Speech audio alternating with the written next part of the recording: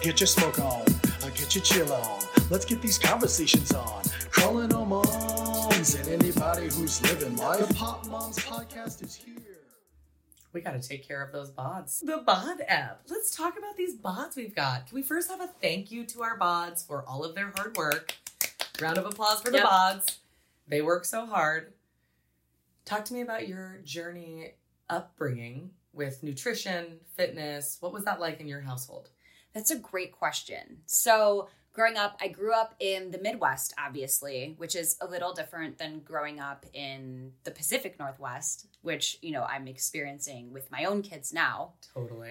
Growing up, my parents were both active. My mom was, I want to say, a little bit more active than my dad. My dad, I call him like being conveniently active, or what do you call it when situationally? Exactly. Like he will tell you being active, but he will tell you how he did Al's Run, which was a huge run in Milwaukee every year. They would do it. So like a marathon? Sort of like 5K, 10K, having all of the different races. Okay. But I never really saw him exercising a ton. He would lift weights in our basement. We always had the workout stuff, but it usually was led by my mom. She was always really active. She did triathlons. She worked at the YMCA for a stint doing personal training. She liked being active. Yeah, that's very active. That part is really cool. We used to go on like long bike rides together. That was really fun. Her cooking, she loved cooking. She still loves cooking. She's an amazing entertainer. I will say that. So she would cook healthy things very frequently. We were eating tofu, I think, when I was like in middle school, grade school, which like was in the late 90s, early 2000s, where tofu wasn't like a big thing in grocery stores. Tofu was not all the rage it is now. No, which I love tofu now. So I think I was raised pretty healthy with decent balance. I will say like the one caveat that kind of manifested itself through my youth and my body, you know, the body app, right? Was that the narrative of never really being happy with how she looked and always needing to lose 10 pounds. That was her motto. Oh my gosh. I look great, but I really need to lose that 10 pounds. And in my brain, you know, as a kid, you're looking at your mom, who is perfection. Yeah. You know, realized. And you see a healthy body, and then you're like, well, 10 pounds, what's that? What is that? Be off of that. So whether or not it was 10 pounds or the notion of never being happy with her body, that kind of stuck with me as we got older. The narrative that her generation was fed. My mom's generation, same thing. My sister and I talk a lot about when my mom used to say she had thunder thighs. Mind you, my mom was 125 pounds on her wedding day. She's 5'10", so that's tiny. Like, that's a tiny person. You know, she's very lean, and yet she still had all of these, you know, societal norms. Societal brainwashing that made her say things about herself and her body that, of course, then projected upon us. I was so thin when I look back at photos of myself. And I remember thinking something was wrong with my body and that I wasn't thin enough, which is just so insane now when I, you know, have a wildly different perspective on my body than I did growing up. But my parents' dynamic is kind of similar to how you described, except nobody was really exercising. No offense, mom and dad. But, you know, there was power walking and there was a lot of gardening. My mom is super active, and I would say that is real exercise. Right? I hurt my back gardening. It is hard. It is hard. We spent the entire day doing yard work yesterday. I feel like I did a serious yoga power class. So yard work is exercise. They do say that people who garden live an average of 14 years longer. So I'm never going to die then. You're going to live forever, girl. You will live forever. But so, you know, she was exercising in that way, but nobody was going to a gym. My dad was always overweight as I knew him, with this massive glorification of his wildly athletic youth. So he would talk about his baseball days. He had like trophies and things from that chapter because he was a lefty, so he was good. A big deal. Well, easier to be good when you're a left-handed baseball player, you know. But he was very fit in all these photos of him. But then I only knew my dad as like very overweight businessman who drinks a lot of wine and lives his best life.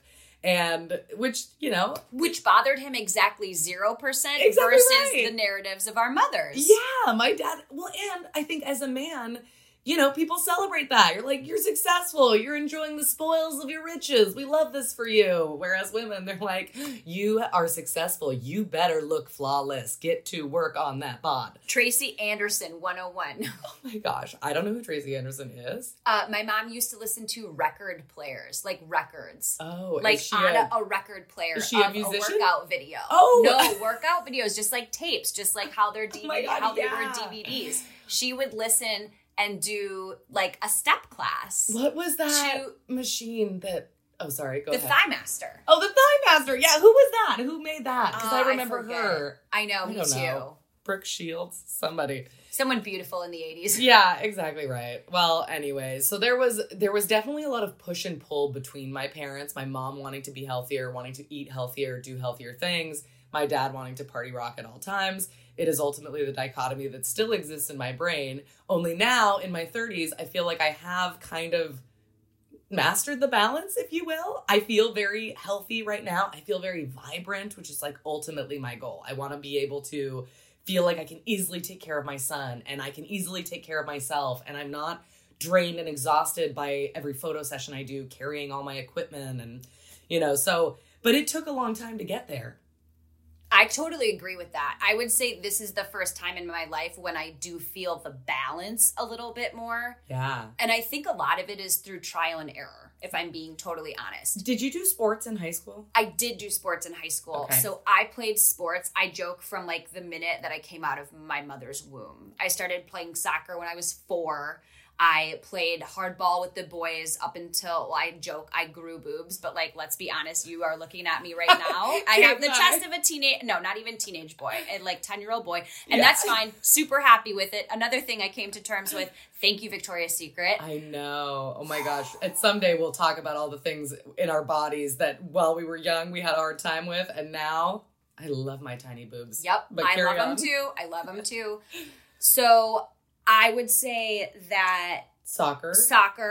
I loved playing hardball. I was a catcher. I loved playing hardball is like what, baseball for not girls? softball. Yeah, okay. No, I played with the boys because there was only softball. I played softball too, so I did both of them.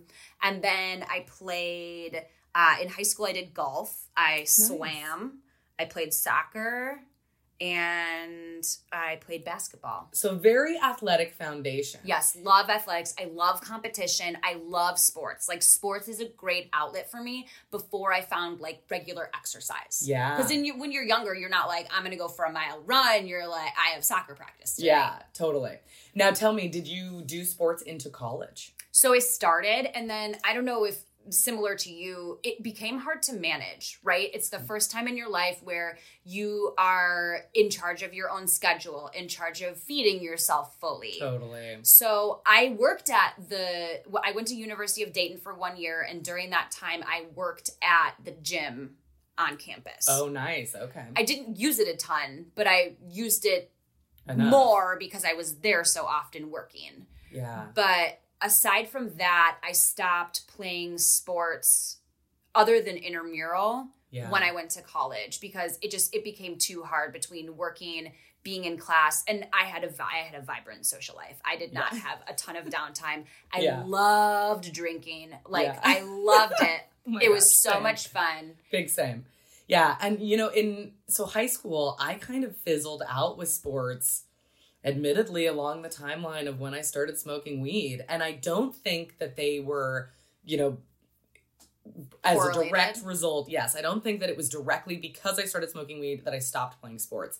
I think that I had been in resistance with team sports, ultimately because of men, because of boys. I did this competitive, so I was in select soccer. I was looking for the word there. Select soccer and select basketball, and then continued to play both into high school. And by sophomore year, my priorities were different, and I was insecure with boys watching me exercise, and I no longer was in it for being good at sports. I was in it for the social aspect and reason, Reasons it doesn't make to continue playing sports for a long time unless you're looking for the next step. And ultimately, in my personality, I like to be great at things that I do, and I wasn't as good as other people. You know, I wasn't the best. Fun. Yeah.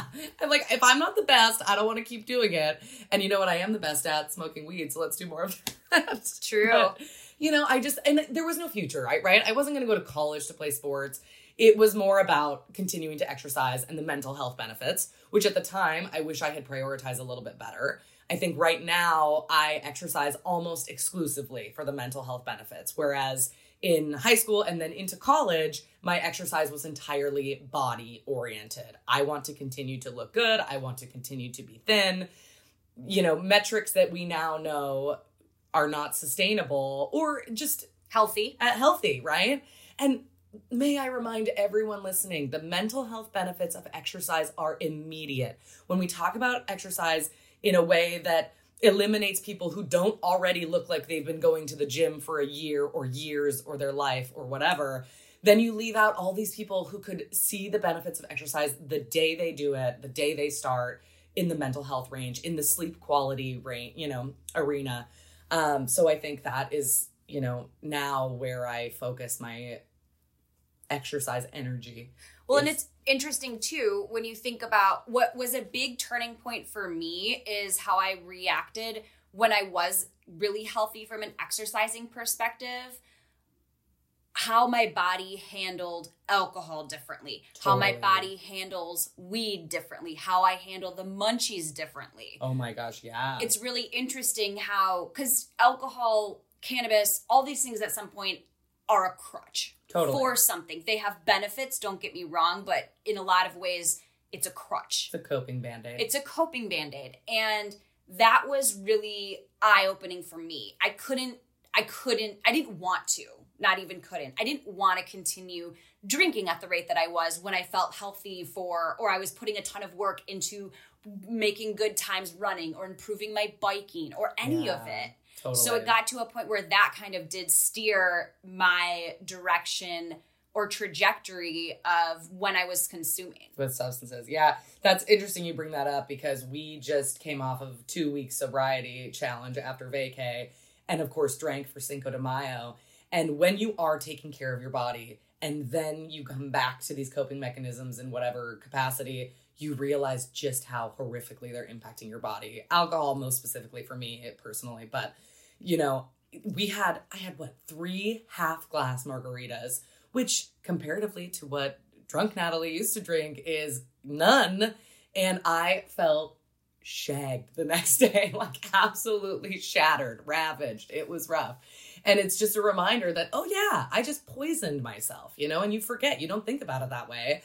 But when you are prioritizing your health and wellness and then you dip back in, you're like, oh, yeah, this is not good at all. It does not feel good for my bod. Yeah. I think about when I got out of the bar scene, a lot of it was working in it and then not working in it. Did you have a job as a bartender? Yes, and I loved it. Similarly to college sports, or not college sports, high school sports, sports all around, I love bartending. Ooh, it's fun. Social. I get to do things with my hands. Totally. I get to, I could draw pictures in the Guinness top. I loved it. Oh my gosh. I was a bartender for 5 whole minutes at my college. And it's so funny because I think many people would have thought that would be a wonderful career trajectory for me for the exact same reasons. But I got fired almost immediately because it was the bar on my college campus and we did not... You had to ID everybody, no matter who they were. You could not make assumptions about age. And I did not ID my 60-something-year-old teacher. Stop. And lost my job. They were looking for an excuse to fire me probably because I was not taking the job very seriously. I was there for the social aspect, certainly. But still, we'll do an episode about work. We'll get into that later. But anyways, so back to our fitness goals, though. So you loved bartending. Yep. You were still taking care of your body while you were doing that, though, right? So, no, God, no. Oh, God. This was in college. That was just the garbage chute times. Yeah. No, just kidding. I was aesthetically working out, Yeah. right? So that you knew it was, oh, I'm going to work out really hard because I know I'm going to go out and then it's going to be a shit ton of calories that I'm consuming. Yeah. And then like, it was definitely not healthy. I mean, I wouldn't say it wasn't healthy because exercise, you know, for all intents and purposes is a healthy thing to do. Yeah. The mental aspect of it was not the healthiest Well, for me. the fact that you were maintaining exercise in those rage days, I find commendable because I was not. My body was moving a shit ton, dancing at shows Thursday through Sunday, every single weekend, basically, the occasional weekday, whatever. But I was never going to a gym. I tried my first hot yoga classes in college, but they never really stuck. I was mostly just reliant on genetic thinness and dancing. Yeah. Which is exercise, guys. So, don't leave Zumba out. It's a good alternative. Dance it out. I know. And ultimately, I feel like that is another key message that I want to remind people of is you can move your body in so many different ways to reach the goals of the mental wellness and the overall wellness. What is very imperative is that you find a way that exercises you to exhaustion and or sweat. You will sleep so much better. You will process everything so much better. You will just feel so much better about yourself. I mean, the psychologist that I'm obsessed with, who we'll chat more about his stuff, but his name is Dr. Phil Stutz. And he says that 85% of all of your problems go away when you exercise and sleep 8 hours and eat nutritious food. Isn't it funny though how we as people in society now look for anything but that? Because again, those two things are free. Yeah, right? We're just consumerist, we're all the messaging we get is if you buy this thing, if you go to this place, if you change this XYZ, everything will be better. Really? You just got to run your ass around and then everything will be better. And I'm a sucker. I'm a sucker for it too. Don't get me wrong. Yeah. I have tried so many different powders, and not in the spirit of replacing exercise or anything like that, just more as complementary. Totally. But then I almost wonder, what is it doing? Because I know. the basis of doing it is the whole point of exercising, whether it be getting out for a walk, jumping on the trampoline with your kids. It doesn't have to look the same way of going to the gym, lifting a bunch of heavy things.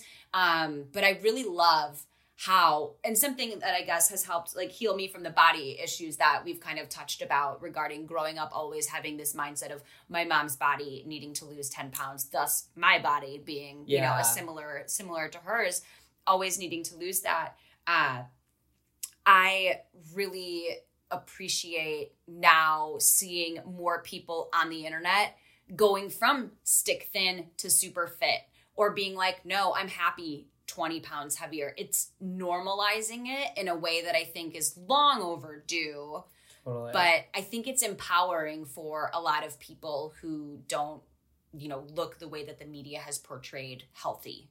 I know. Well, and I think that concept is such a myth we know now, right? Body types are so different, no matter the exercise, I mean, ultimately, I think diet is really the crux of everything, regardless of body type, regardless of exercise. What you put into your body is going to be the biggest factor in how your body outwardly presents. And I think people don't like to talk about that either because it's a gray area. The wellness movement and the body positivity movement, all of those things now I think have gone to this place where everybody's a little bit sensitive about talking about some of those foundational, anything, right? But I think, we want to say there's all these different body types and there's all these different things, which there are, of course. And also nutrition heavily impacts body size. And Americans love to sidestep that concept. But if you look at the other places on earth where we do not experience obesity the way that, or where you do not see obesity the way that you see it in America, I think it all comes down to nutrition, And nutrition being less of the amount, because I think the nature of how our foods have changed. Yeah. And the processed nature. I honestly, and I will say this until the day I die, balance and moderation are a key factor. Yeah. I'll never tell you to not eat fast food. We will do it too sometimes. It's just sometimes, right? Not every day, every meal. Well, and I think also there's an even higher level in the chain of issues here that is accessibility and equitability. Oh my gosh, 100% that. Also, though, I was going to say just like the chemicals and hormones that are in our food, that, you know, there are thousands of things that food cannot have in the European Union that are still FDA approved here, that we know to be toxic, we know to be carcinogens.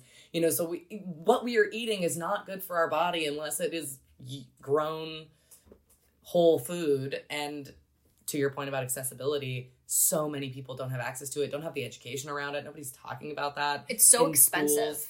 I know. I mean, I'm sure they are talking about it in schools, I hope, right? No. It's another blanket statement that I love to say. No? I think that tell me one about thing your kids. that I appreciate, so like end all be all, how I'm making sure to either break the cycle of talking about my body negatively. Like I heard my mom talking about it negatively, and I don't even think she realized she was doing it. I know. Which is the craziest Because her mom did it too. It's all these women and their conversations around bodies. I mean, the magazines were saying have a vodka diet and whatever, you know. There's just so much evidence about generation after generation of this body trauma that hopefully our generation is kind of dispelling. But I was going to ask you, your kids' experience in school, are they talking about that in health class now? So something that I really like is that they had a unit on looking at a nutritional label. Okay. And understanding that. That's smart. Where we've talked in the past about a baseline of adulting that we would ideally like our kids to learn while in school. I do think that's a good cornerstone, because then looking at something and understanding added sugars, understanding saturated and unsaturated fats, having a basis of understanding that will create a common level of understanding for the next generation. And I am grateful with that. We have conversations about why they can't eat all of their Easter candy in one sitting, or why moderation is best, or why we eat, you know, our vegetables first so that we don't fill up on milk or whatever it is that they're doing. But all that to say, those conversations I think are important to have. And if you don't have a basis for that knowledge, then how do you start having that conversation? Totally. And I was going to say, I feel like you're mostly having those conversations at home. Mm-hmm. And then when they get mainstream, that's where you'll see, ideally, some more change as far as what we allow in our foods. The optimist in me keeps hoping that once boomers are no longer in charge of things, millennials are the bosses of things, whoever's in charge of the FDA nutritional labeling, you know, ideally our generation all knows these things, or it feels like common knowledge, but maybe it feels like common knowledge to me because I was raised in the Pacific Northwest. Yes. And that's what I was going to say is we're in a little bit of a forward-thinking nutritional bubble. Yeah, I actually feel that now that I think back to because I think about if you take the Pacific Northwest, if you take California out of it, I'll even say some of the East Coast too. Colorado for sure. Utah, some of these places, and there's going to be exceptions to this norm. So like, just shut up, Kate. But if you look at how nutrition is in different, like state to state, right? Yeah. Like in the South, in the Midwest, in the South, like Florida, different places, there's just different, you eat differently. Totally. And so I think we are in a bit of a bubble, which I hate to say, like, I do really like that aspect about it here because it's nice that more people care about what's going into their bodies, or like CSAs are a huge thing here, like crop share. So I like that. I think there's a lot of really good options out there, but again, it's not equitable. It's not something that you can break down for a per cost that's going to be beneficial to someone who needs assistance. Totally. Oh yeah, I know. And talk to me about supplements. We use a lot of supplementation, even though we eat lots of whole foods. Again, like being in this bubble where we are prioritizing it so much that not only do we try to not eat processed foods and only eat whole foods, but then we also drink Green Vibrance in our shakes, which has 25 billion probiotics and greens, and there's some type of root that cleanses your liver and all of this stuff that is supposedly so beneficial. Leon also drinks it, even though just because he wants it and yells more juice anytime he sees us have some. Who knows if that's good for a baby to be having, or he'll just be a super healthy little baby. But, you know, I think how much of that is actually necessary and how much of that is the marketing that tells us to buy something to change our lives and fix it. And I try to take that approach of, if it's a placebo, but it still makes me feel better, green light. Yeah. Right. So it's not, I've tried a lot of different things. I do Rise mushroom coffee. Oh, yeah. Right now I'm finishing, but I don't know if I'm going to reorder it. It's called Armra, or I'm going to get the name wrong. But it is a bovine, like, bovine collagen peptides? No, not quite. Quite. I'm drinking the Spoiled Child collagen that I'm sure you've seen it on Instagram. Yes, totally. I've used Spoiled Child before. I was going to say, if you haven't seen it yet, they're listening right now, so you're going to start getting the ads. But I got influenced by them, and the reviews were just so glowing that I felt like I needed to give it a go. And I had done Vital Proteins collagen powder in the past, and it was just making my protein shakes taste weird. So then I was going to have to do it as a separate shake, which that's too many shakes for this mom. I can't handle more than my one already. So now I've been drinking the Spoiled Child collagen, and I have been doing that for almost 2 months, and my skin is so much better. Like, my pores are smaller. 2 people on FaceTime this week were like, "You are glowing." I was like, I'm literally glowing. I suppose I could already be knocked up, but probably not yet. So I think it's the collagen glow. I really like collagen, like, period. I have taken some called Biome. I really liked that. The stuff that I was trying to find before, it's called Armra, and it's bovine colostrum superfood. Interesting. Okay. So it doesn't have dairy in it. I mean, obviously, aside from the fact that it comes from the colostrum of cows, they take the lactose out, which is the thing that affects anyone who can't process dairy. Yeah. One of the things. So I've taken that. I like doing that after, like, a really hard workout. If I need some sort of, like, help from my gut, if I have had an exposure to wheat, I will go ahead and do that as, like, a tonic. But I mean, it tastes like really watery skim milk. Like, it tastes like if you've tasted your own breast milk. That's exactly what it tastes like. Interesting. Remind me, so you are celiac. Yep. Have you always been, or is that adult? I don't know, because the testing was non-existent. Oh, yeah. When I was younger, but I found out when I was 19. Did you feel bad as a kid? Like, physically? I was so busy, and I was so not present that, like, I don't know. Yeah. I don't even know how to answer it. Yeah. I know that I remember when I started feeling so bad that it wouldn't go away, or it was persistent. And I used to be able to kill an entire cheese pizza by myself. Loved it. And then all of a sudden I could have one slice and I would just get so bloated. My stomach would be so big, where I was already scattered. And I can't remember at the time if I was medicated or not. It was even more so. It was like less scattered in the ADHD way and more of just having a consistent brain fog. Have you eaten gluten in Europe? No. Interesting. Okay, so that was like Pop Mom's paradise. We need to go to Europe, because that is apparently many people do not experience their same symptoms of celiac or otherwise in Europe than they do here. People theorize that's a glyphosate allergy and not actually a gluten allergy, perhaps. Again, these chemicals, things that we allow in our food system that Europe does not. And in my experience, as a person who loves like a loaf of bread and a bottle of wine, not so much anymore now that I drink much less, but for a time, that would be Natalie's meal of choice. Carbs, some cheese, and some wine. And it does not historically make me feel great here. I could eat wine and cheese and bread for a 10-day straight Europe trip and feel amazing. I have heard that. My own doctor said that to me, that you could probably go to Italy, eat pasta, and have no problem, because it's how we've changed molecules in bread. I know, which is so disappointing. Who's in charge here? If anybody's listening who has pull at the FDA, can you sort us out?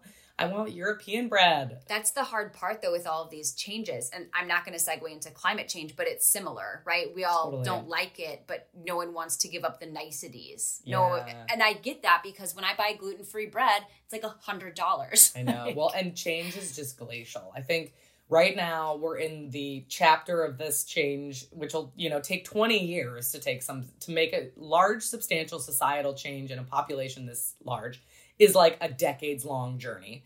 And we are in the part of that transition where conversations like this are being normalized. More people that you encounter, at least where we live, are talking like this about whole foods and avoiding processed things and chemicals in your food and all of that.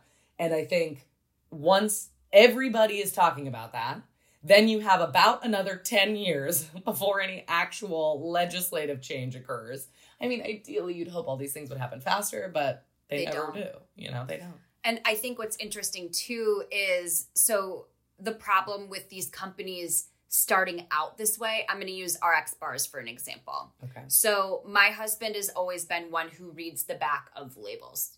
Great. I try to eat more non-labeled things so that I don't have to, because then they only make sense to me to a point. Yeah.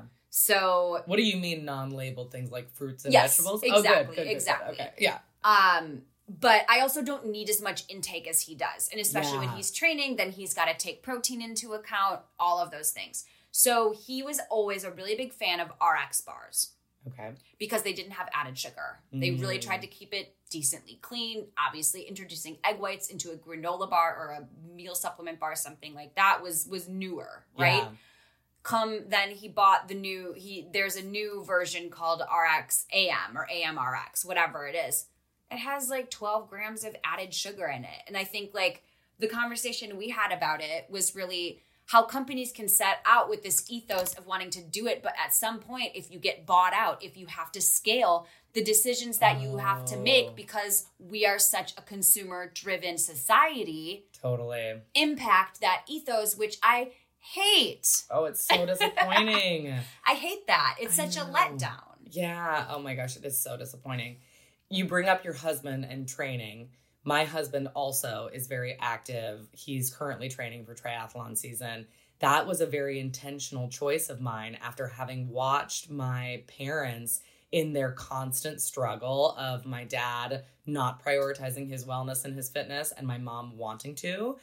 I actually broke up with somebody who I had a wonderful relationship with. I totally could have seen him as a life partner. We were best of friends, had so much fun. But he wasn't taking care of his body at all. And I went to visit him. He was, from the South. I went to visit him in Texas. And the trip afterwards, I just realized that I was going to be in that same dichotomy. And maybe that was unfair of me or projecting my youth on it. But ultimately, I felt resistance from that minute forwards. And it ended the partnership. It ended the relationship because I felt like it would be so important, because I'm so easily influenced by the drive to drink and the drive to eat and party and whatever, that I needed a partner who prioritized that. Then, of course, I found Trevor, who exercises for fun. His family does, competitive racing, triathlons, marathons, all of those things, which never in a million years did I see for myself. But now I have this very active dog because of Trevor, which I put a bunch of resistance on and then he got anyways. And, now I love Carl so much. But all of these things that our lives revolve around now because of that partner choice that I like to remind people in my coaching, when I'm doing relationship coaching for people, the choice of your partner is going to so heavily impact your wellness, your physical health in the longevity of your life. And you obviously see that. You have a partner who's super active too, yeah? Yeah, I don't think people want to realize that when they're dating. I know. And when they're looking at what they want in a partner. Yeah. Because it's a lot harder. I 100% can accredit my now love of exercising. I don't want to say, because we talked about being active, right? I was active my whole youth through sports, but it was always rooted in sports because I need to have some sort of obligation or accountability in those situations. Totally. When the pandemic hit, I had a really hard time transitioning to in-home workouts because I loved leaving the house, leaving work, leaving whatever was my normal day-to-day routine to seek out this workout. Yeah.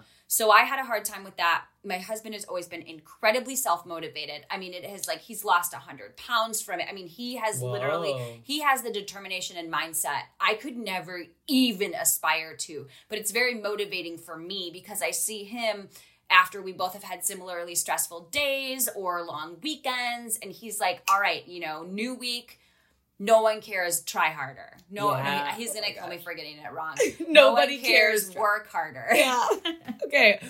David Goggins, we love you. When Kate and I first met, we realized not only were we so similar, but our husbands are very similar. And I saw on your husband's Instagram that quote that no one cares, work harder, which my husband has on a shirt. And I, of course, think it's the dumbest shirt ever because I'm like, if nobody cares, why would you work harder, you big idiot? But his upbringing was very different. He's like, yeah, nobody cares. And you're still going to work hard. You go, push yourself. I'm like, okay, different mindset. Now, you mentioned that Mike lost 100 pounds. Yeah. Was he exercising when he was 100 pounds heavier? Or was it was post-college. Oh, wow. Yeah. Okay. He's very tall, though, right? Very tall, yeah, 6'4".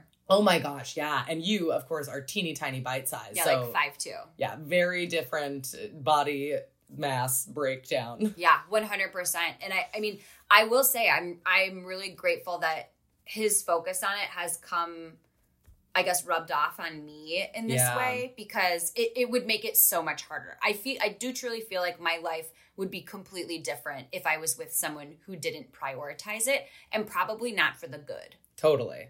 I mean, it's very hard. I just described a moment ago, it's so hard to have one person in the partnership who, coming back to this dichotomy of my parents, my dad has a stent in his heart and he has had various cardiovascular situations, high blood pressure, high cholesterol, all of the things that come from a long life of not taking care of yourself as an adult. And I should throw my dad a bone here. He got in a horrific car accident before I was born. He was hit by a drunk driver, surgeries, plates in his body, all sorts of things that ultimately made it impossible for him to... That makes it tough. Exercise, I mean, exercise the way that he once did. And I think when you're a person who had a groove of a very, very active life, and also like a naturally athletic build, and then you have some massive thing interrupt that, getting back to that place, especially the way that life was at the time of this, where men were, he was working so much. My mom was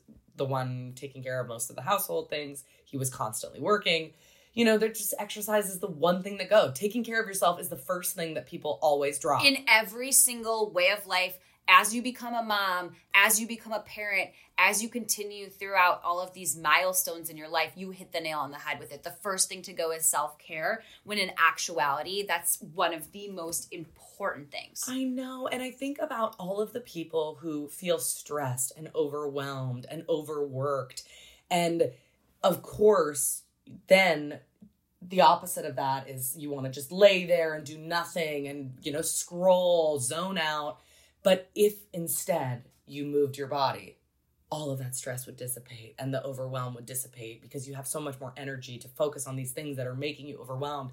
And it's this cycle, but when you're in the cycle, no one else can tell you to get out of it with exercise. And you wouldn't listen either. Exactly. Because the hardest part, I honestly don't even think that the hardest part is the exercise. The hardest part is the consistency. I know. The hardest part is getting up and doing it and going out there. And I really appreciate one person in particular's view of this. It's Seth Rogen, right? Mm-hmm. Kevin Smith of Jay and Silent Bob and many, many other things, Mallrats, Clerks, whatever. He said that one thing that broke a myth for him on stoners and productivity was Seth Rogen, because he was so constantly doing things.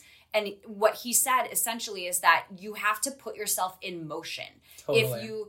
If you smoke and then you sit on the couch, yes, that's going to be what you do. But if you smoke weed and go out for a run, or if you smoke and then do gardening, or insert whatever hobby is yours here, it's the intent prior to doing that I think makes the situation complementary when using cannabis. And that really kind of goes back to what your coach had said around it amplifying where you're at. So if you're in a mindset where you're not going to do anything, or if you know you're not going to be active, you're not. Yeah. It's not going to be a get up and go situation. It's going to be something that makes you sit down and stay.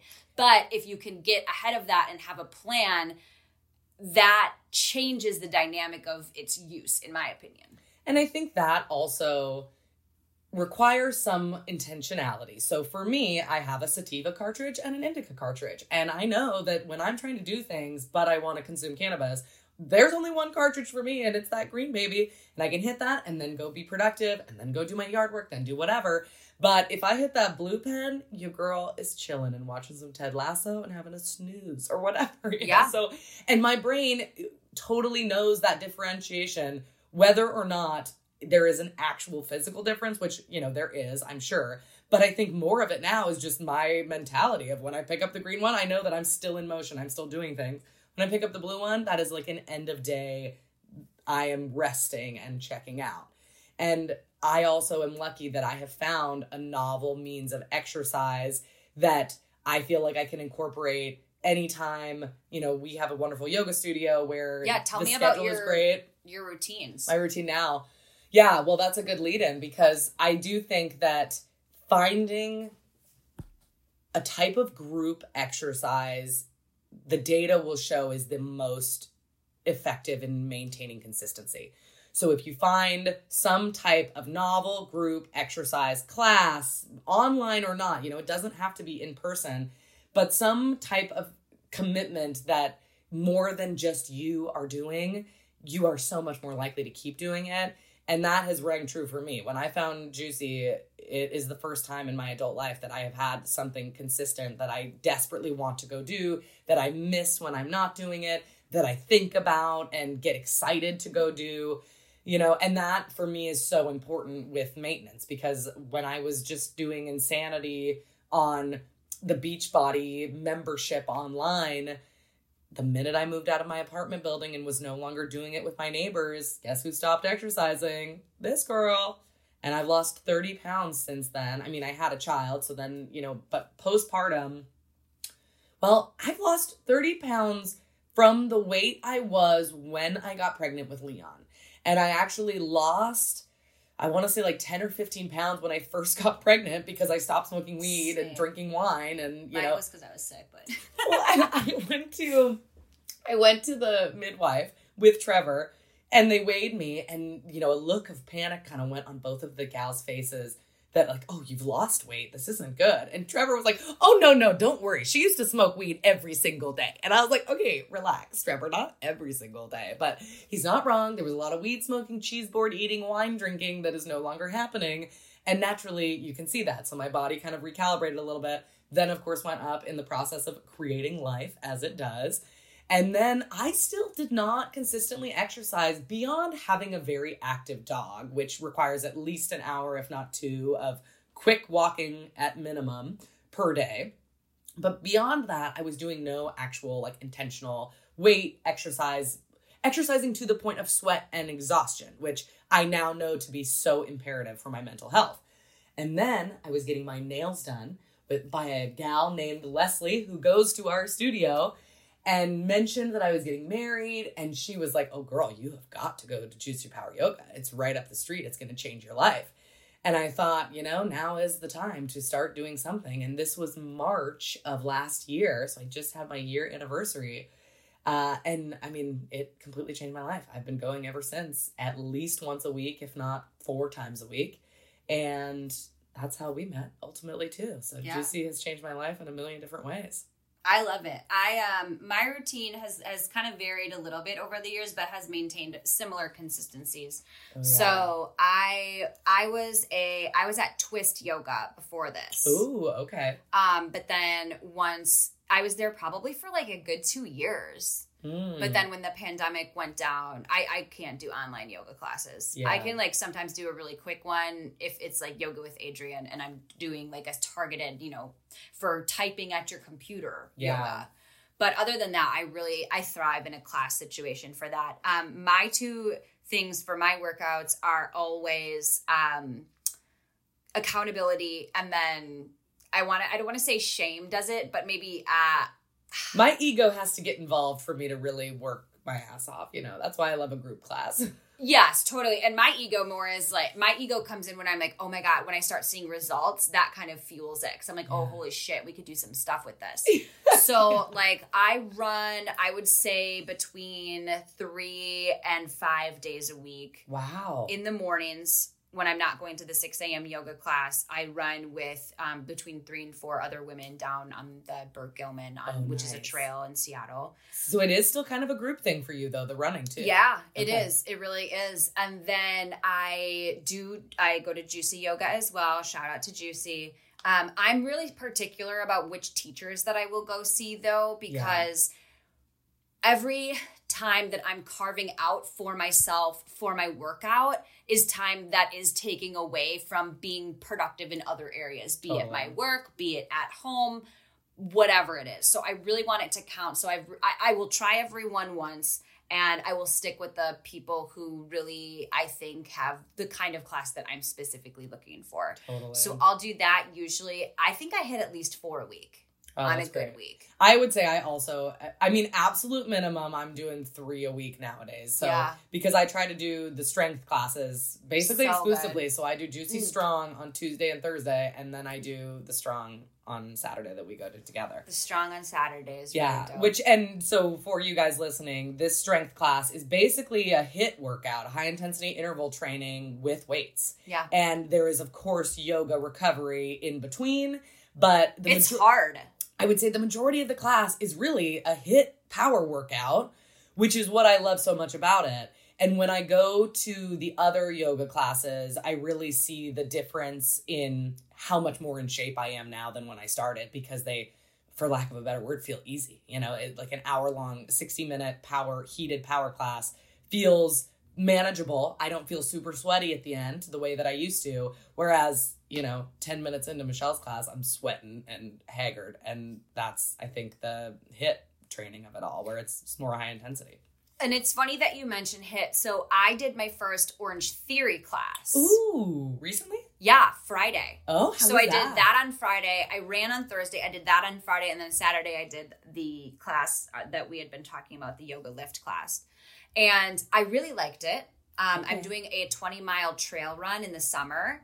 And so what I need to work on is the recovery after hills or inclines with just slowing my pace down. And I'm not the type of person who can just be like, okay, now we're just going to run faster. Like, for whatever reason, my body's like, well, we can just keep going this pace. Yeah. So there's that disconnect. But what I really like about Orange Theory is it's very like, beep, boop, I'm pushing buttons and my body's just responding to it versus having that internal dialogue of back and forth. Should I, shouldn't I, whatever. So the class I took was 3 minutes of rowing, which is fine. I like rowing enough. I don't want to do it for an hour, but I don't have any, disposition for that.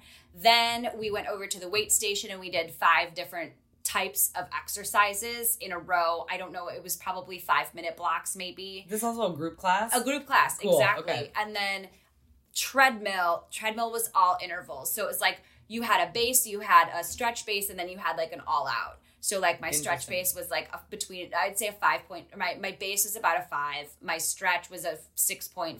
And then my all out was either, I'd say between a 7.5 and an 8. And then it was on various inclines up to a 5 incline, which I liked because then it was running the whole time. Even when it was the base, it was slower. And I really appreciate that because it helps me remember that when I don't have to stop to rest. Yeah. I can keep going. I can just taper it back. And so I think that's going to be really beneficial in my training. Yeah. So now I'm trying to see if I work that in once a week. Do you smoke weed before you run?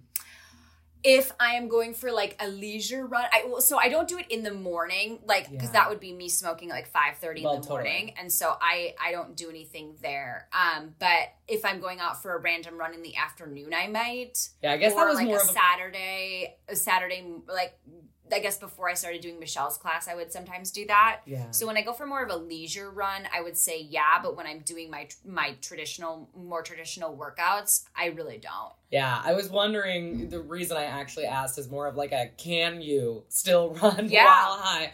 Because for me, I feel like when I have smoked weed before yoga, I just can't balance in the same way. No, I can't either. Yeah, and I yet, have a fun time with it. I I was gonna accept say. my flaws a lot more. I still do it sometimes, just because when I'm going to a noon class and I've worked all morning and then I want like some marker to differentiate, like I'm no longer working, hit my pen, go get ready, go to yoga, and then, you know, it seems like a regular workout, because if you only hit the pen once, by the time you get there, you know, you're like, I'm basically normal again. It's fine, no big deal.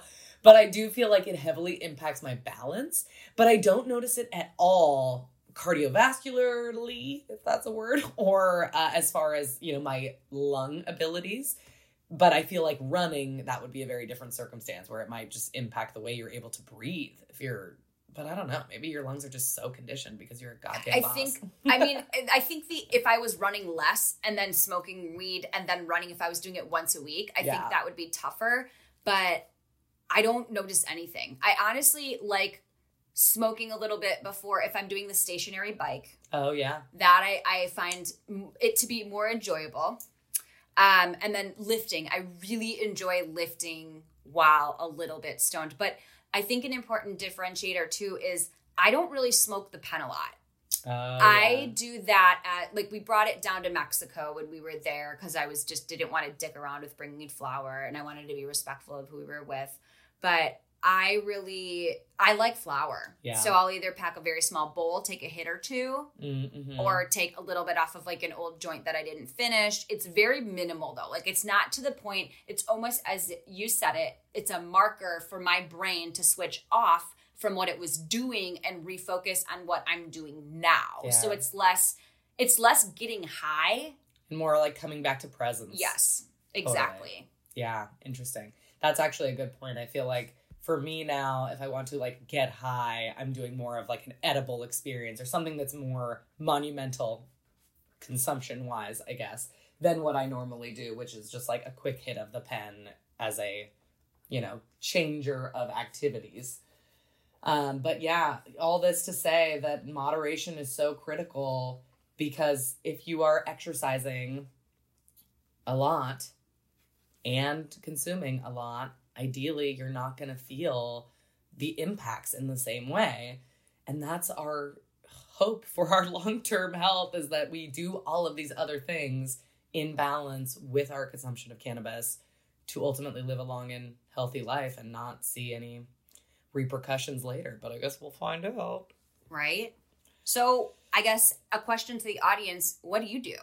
Do you smoke before you work out? Do you have any tips that you, now hearing our routines, are there any things that you have questions about? Is there anything that you do differently? Is there anything where you're like, no, I've tried this way, it doesn't work? With the caveat of everybody's body is different, everybody's mind's different, everyone's abilities and their tendencies are different. I love talking about how it impacts other people actively. So let us know. Yeah, let us know. Write in, you guys. popmomspodcast@gmail.com, or you can always DM us on Instagram @popmomspodcast. And we'll look forward to hearing about your routines, about your fitness, and about your wellness. And at the end of the day, the most important thing is just keep moving that bod. Got to take good care of her and speak kindly to her, because she is getting you through this life. She, they, it, whatever you call your body. Yes. So get out there and go for a walk. Yeah.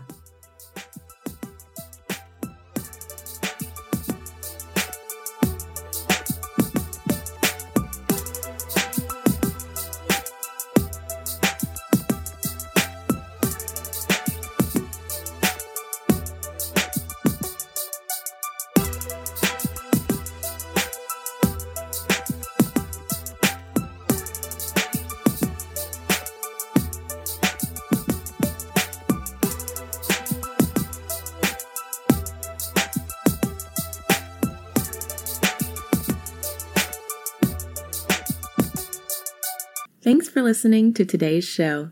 To check out more great cannabis podcasts, go to podconnects.com. Here's a preview of one of our other shows. Hi, my name is Kira Reed, and I'd like to invite you to be inspired by the women who are leading in the cannabis industry. Each week, we will discuss empowerment, leadership, and what it means to be a woman in charge in marijuana, hemp, and CBD. As the founder of the Women Empowered in Cannabis community, I have had the great pleasure to get to know many brilliant and talented women who are CEOs, executives, politicians, advocates, and community leaders that are focused on creating a cannabis economy that is just, fair, and equal.